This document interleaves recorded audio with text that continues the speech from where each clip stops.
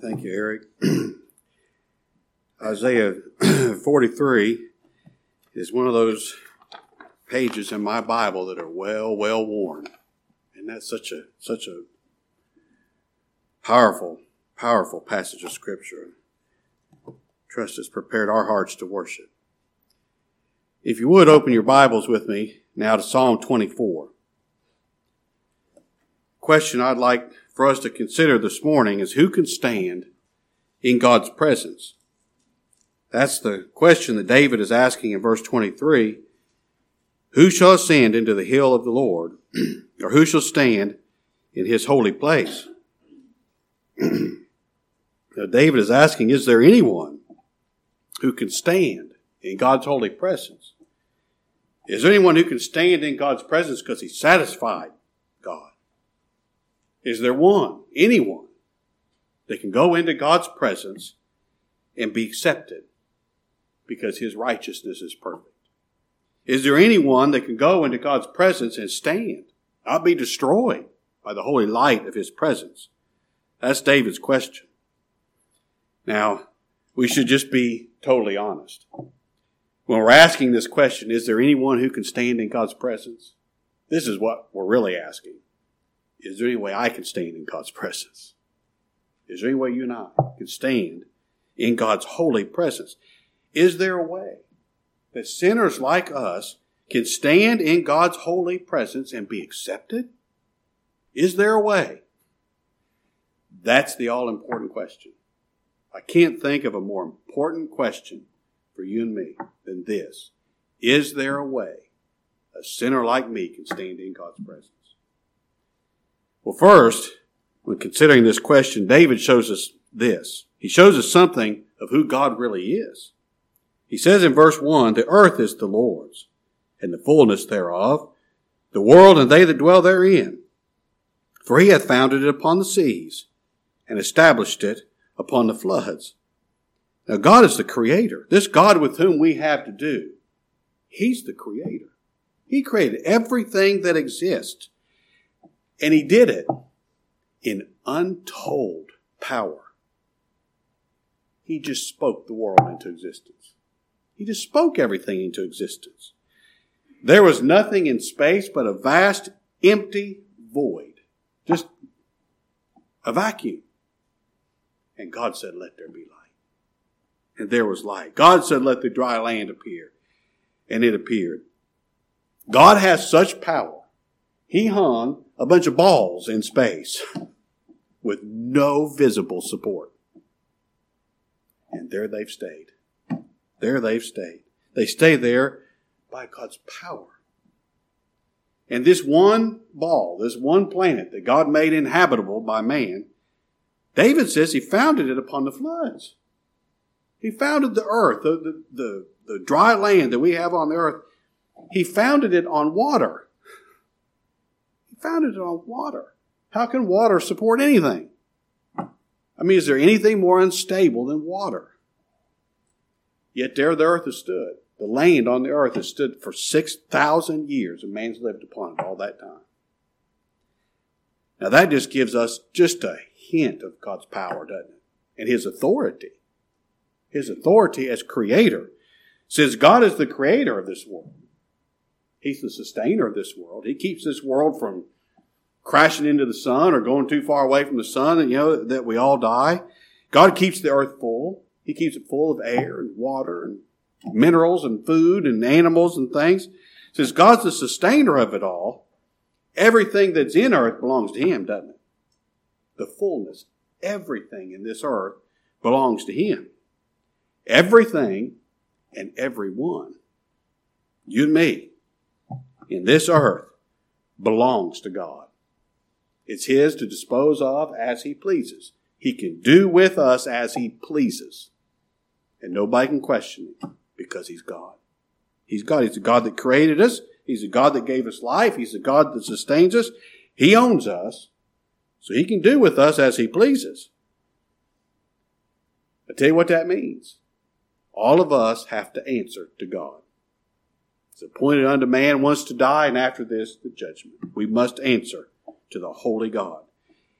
And that's a frightening proposition for a sinner, isn't it? And that's why David asked this question, can anyone stand in God's holy presence and him not use his absolute power to destroy us? Is there any?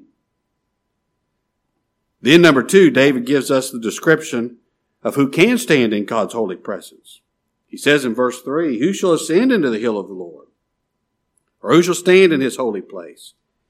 He that hath clean hands and a pure heart, who has not lifted up his soul unto vanity, nor sworn deceitfully. He shall receive the blessing from the Lord and the righteousness from the God of his salvation.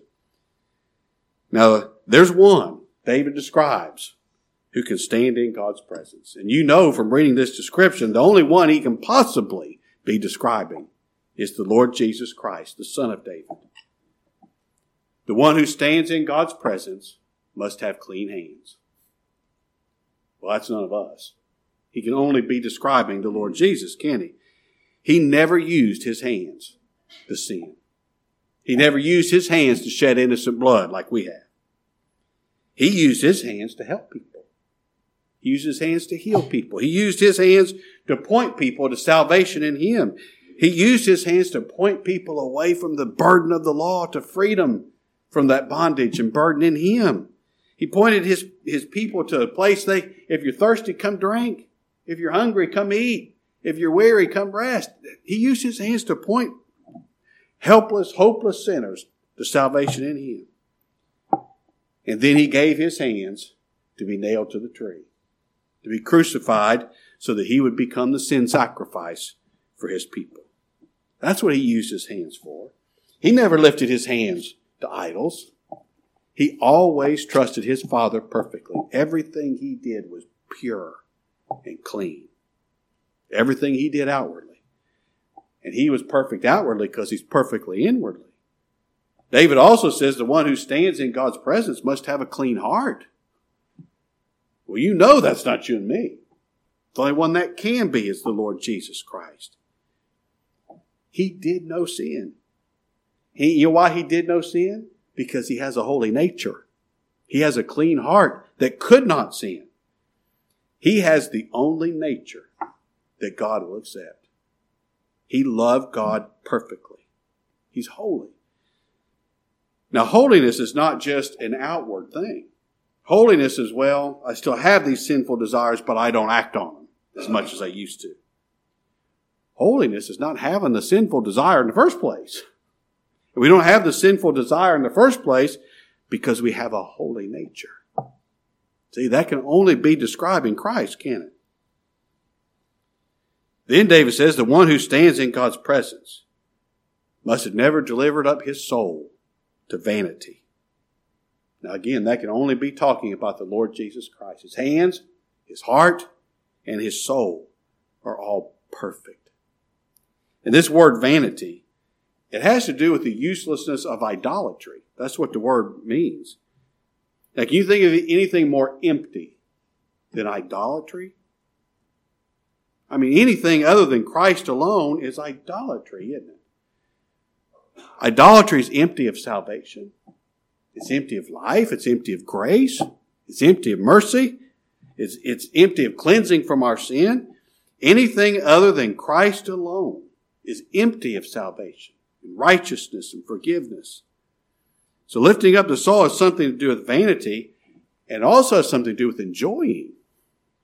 You know, the one who God accepts never even enjoyed idolatry. He always trusted in the Lord. The Lord Jesus always found his joy and his satisfaction in his Father. Then, David says the one who stands in God's presence must have never sworn deceitfully.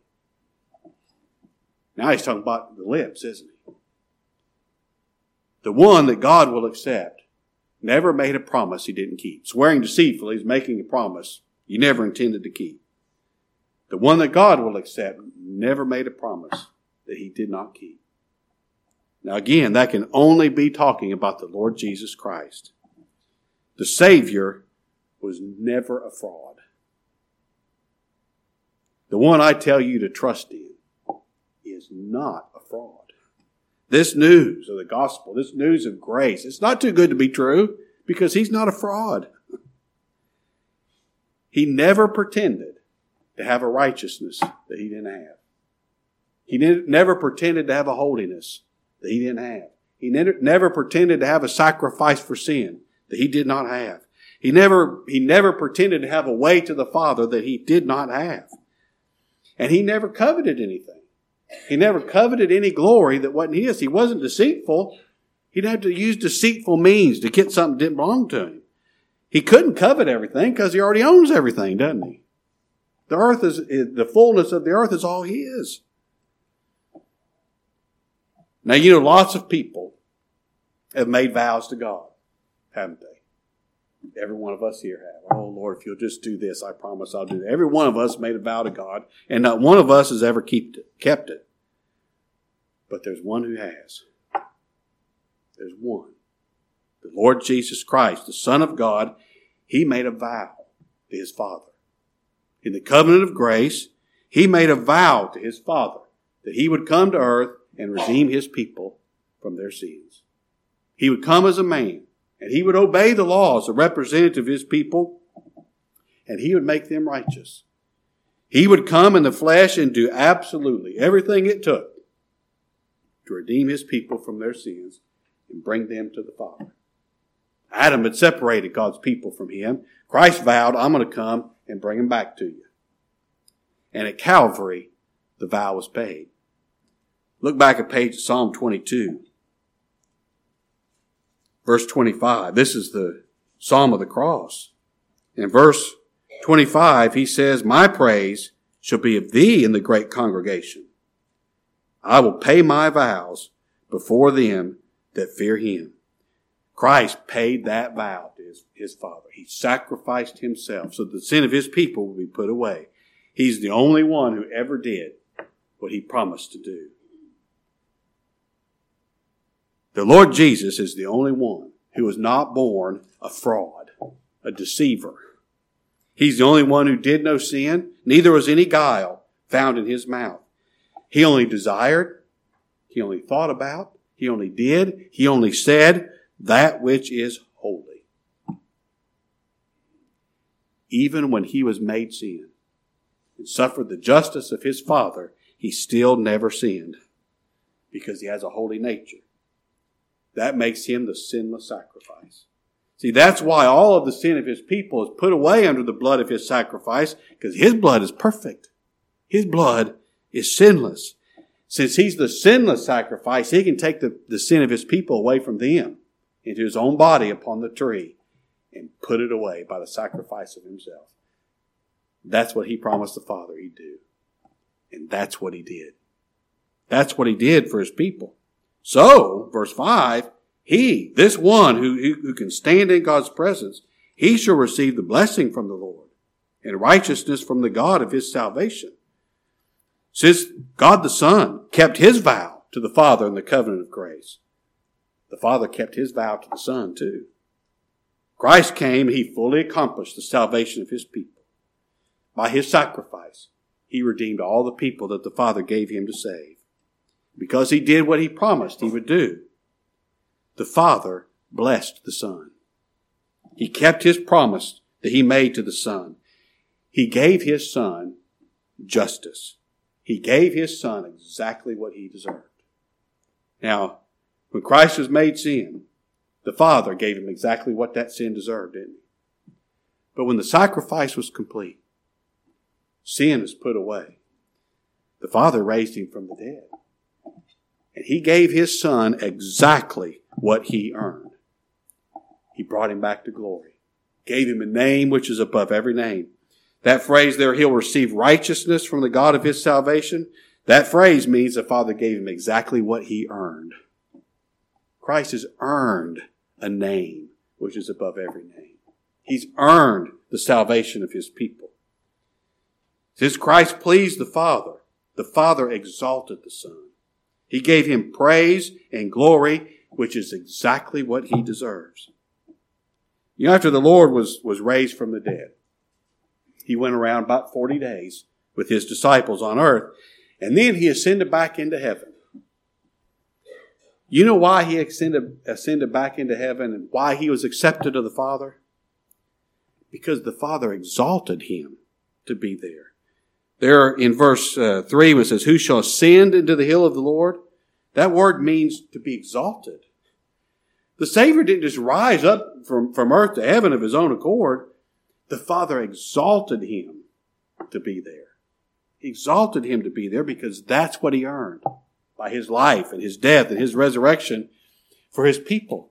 The Father exalted him to be there because that's what he earned. So the only one who can stand in the presence of God and be accepted is the Lord Jesus Christ. He's the only one. And not only can he has. He has. Now look over at John chapter 3.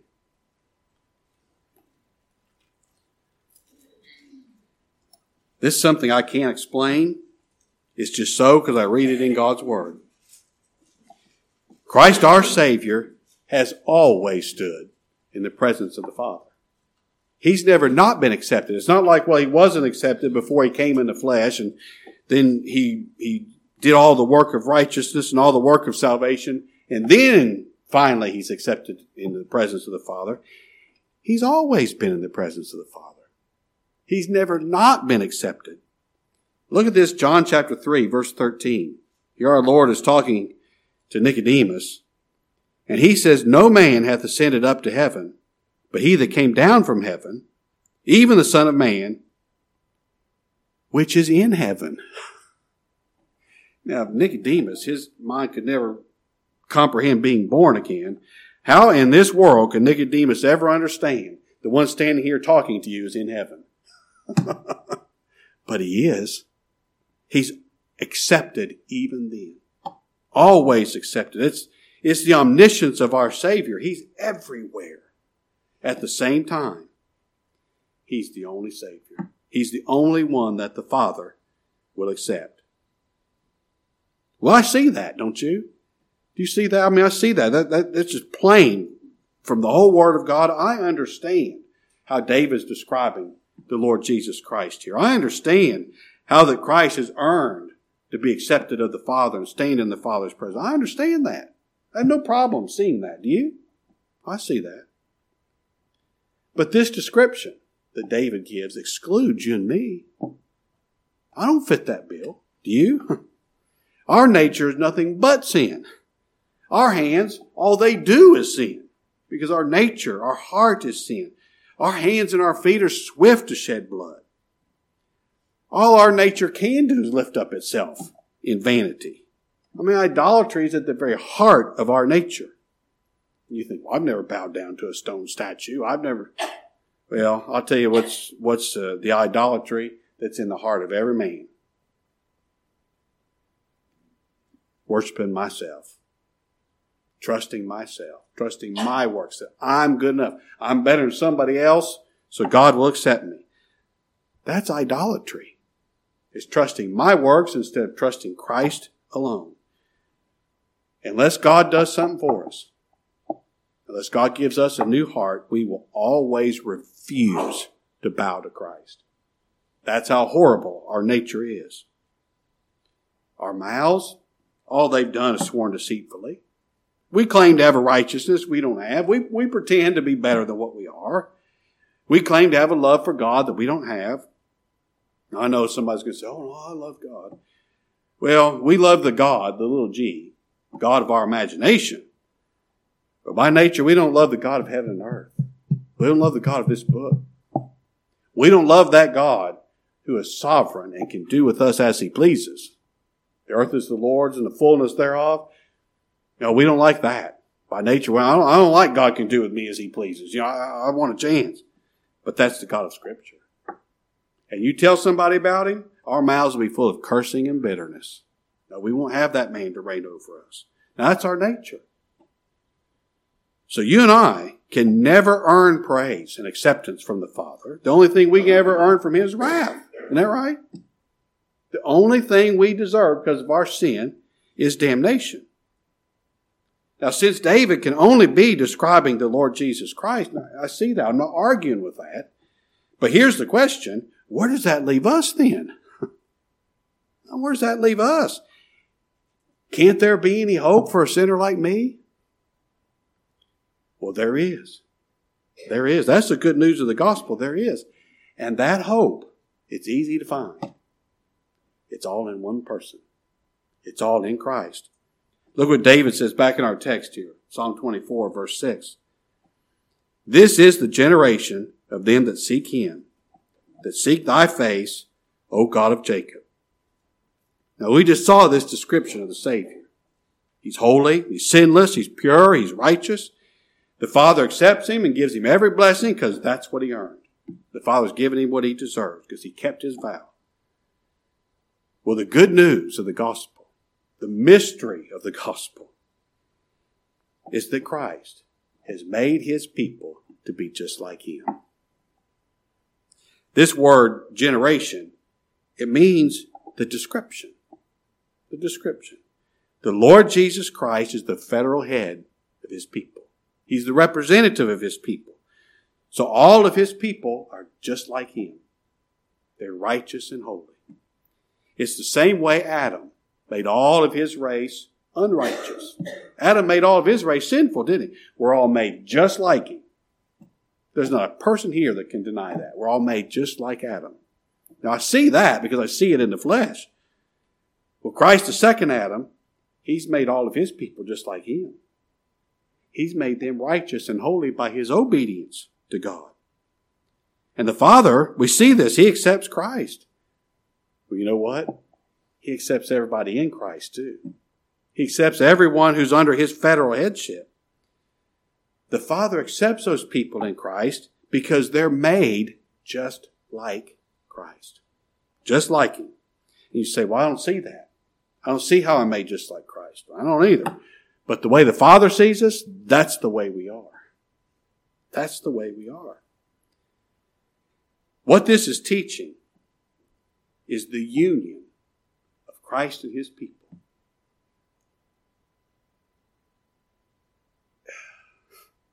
I wish we'd get past thinking about this union with Christ as a doctrinal difference between us and somebody else. Union with Christ is sweet. It's glorious. It's mysterious, but it's sweet and it's glorious that a sinner would be united to the Son of God.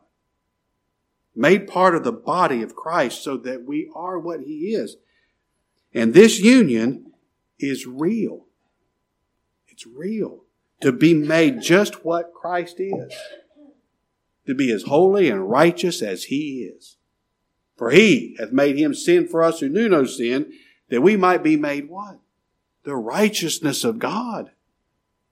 The righteousness of God in him made us righteous as the Son of God. That's the only way the Father can accept us, is if we're truly righteous. That's what Christ made us. Made his people righteous. Well, is Christ holy? He is. Of course he is. Then so are his people, because they're made just like him. Is Christ righteous? Absolutely he is. Well, his people are too, because they're made just like him. Not by what they did, by what he did. See that? By what he did. He made his people to have a righteous, legal standing. But salvation is a whole lot more than a legal standing. Salvation is a whole lot more than just a legal piece of paper, a legal acceptance. Christ made his people righteous. Yes, he gave them a legal righteousness, but he causes them to be righteous. To be righteous. You know how he does it? The new birth. When they're born again, they're born righteous. When God's elect are born, when they're born again, there's a new nature born in us that's born from a holy seed. Now, the nature is determined by the seed that conceived it, right? If the seed's holy, the nature's holy. You know why we're born unrighteous and sinful in the first place? Because the seed that conceived us is sinful and unrighteous. It's the only seed Frank Sr. had to pass on to me. The only nature he had to pass on. When we're born of the holy seed of the Word of God, the only nature that can possibly be produced from that is a holy nature. See, that old nature is unchanged. There's a new nature born, and that nature is righteous. That nature can never sin. That nature can never lift itself up to idolatry. It can never trust anyone but Christ. It's a righteous nature. Now, I'm going to show you that. Look over to Ephesians chapter 4.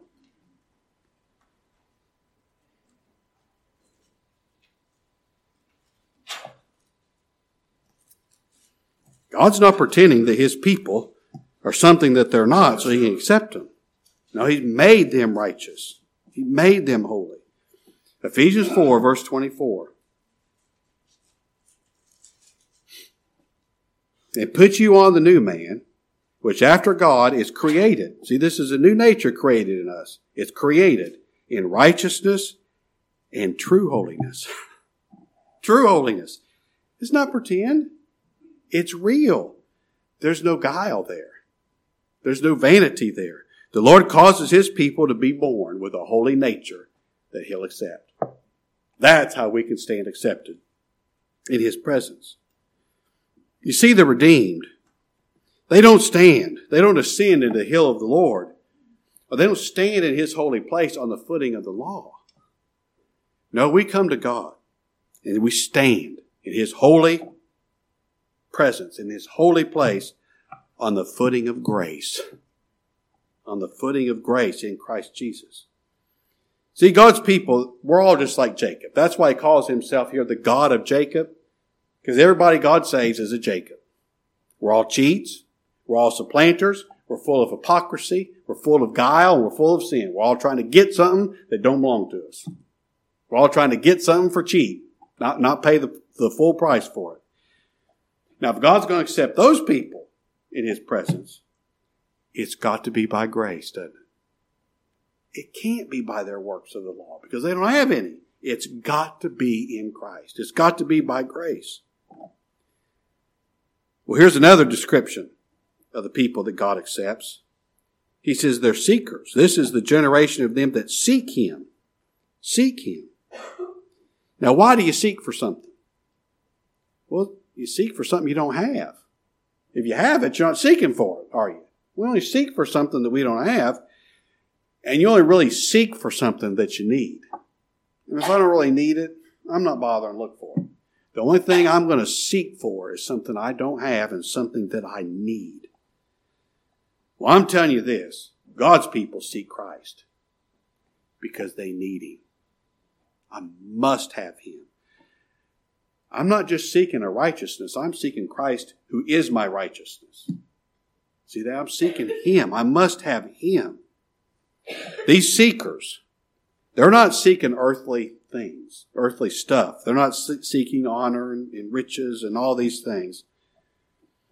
Nothing wrong with having those things if the Lord gives them to you, but that's not what I'm seeking. What I'm seeking, what I must have, is a person. It's Christ. See, the answer to David's question, verse 3, who shall ascend into the hill of the Lord, or who shall stand in His holy place?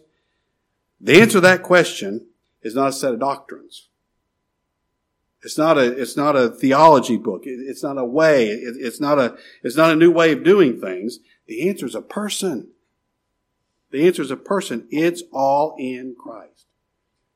You seek Christ, and you'll have righteousness. You'll have the forgiveness of your sins. You'll have peace with God. You'll have every blessing because they're all found in Him. Heaven's going to be filled with seekers. Seekers. Seekers and finders. Now, I'll tell you this based upon the authority of the Word of God. If you seek Christ with all of your heart, you'll find Him. You will. You'll find Him. If you seek Christ because you need Him, you'll find Him.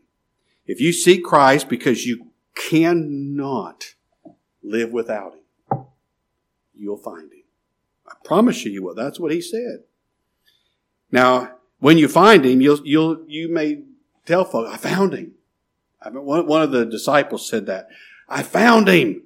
I found Him that Moses wrote. I found the Messiah. Did you really? Or did Christ come find you? Now, Christ came and found you. You found him because he sought you first. But you'll find him when you seek him. When you seek him. You'll find him when you beg for mercy. You won't find him when you make a deal with God. I'll do this, Lord, if you do this. You'll find him when you beg for mercy. There's an article on the back of the bulletin. I encourage you to go home and read it. An article by Brother Chris Cunningham about beggars. There's nobody yet ever begged for mercy that didn't receive it. Nobody ever yet. You'll find him when you beg him. Ooh. Now that's good news, isn't it? Well, what's left for us to do then? If Christ did it all, I don't have to do something to add to his righteousness. I don't have to do something to make that effectual for me so I can go stand in God's presence. If Christ did it all, what's left for us to do? We can worship the King. Verse 7. Lift up your heads, O ye gates, and be lift up, ye everlasting doors, and the King of glory shall come in. Who is this King of glory? The Lord strong and mighty, the Lord mighty in battle. Lift up your heads, O ye gates, even lift them up, ye everlasting doors, and the King of glory shall come in. Who is this King of glory? The Lord of hosts. He is the King of glory.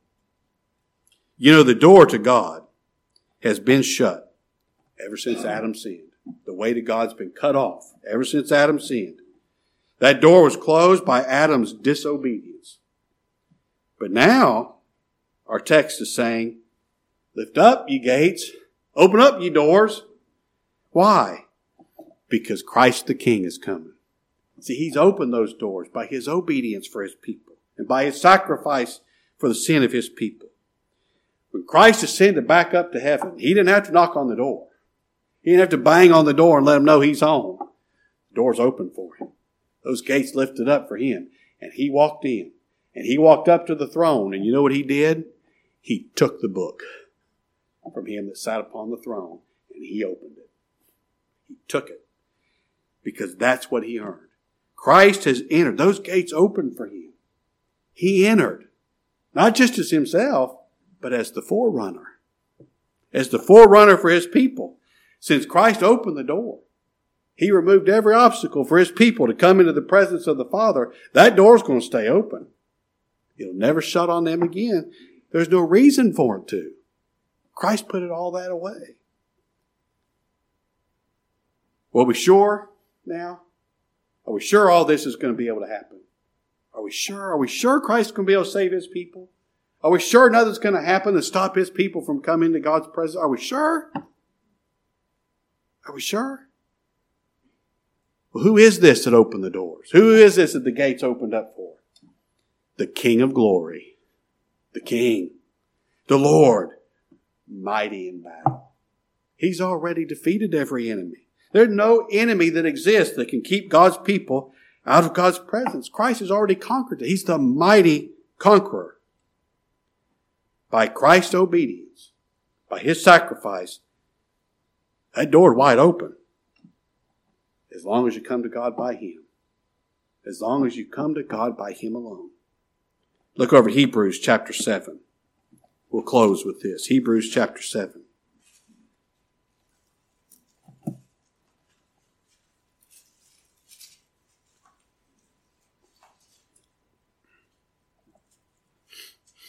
This King of glory, verse 25.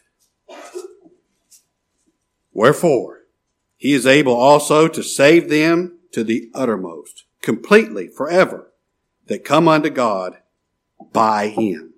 That's the key there, by him, seeing he ever liveth to make intercession for him.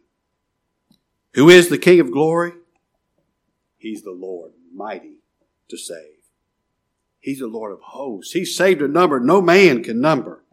And every last one of them are going to come and stand before the Father, accepted because of the King. Because of what the King has done for him. Oh, aren't you glad to hear the standing in God's presence, to be accepted of the thrice holy God? It's not up to you. Christ has already done it. Now you come to Him. Come to Him. All right, let's bow together.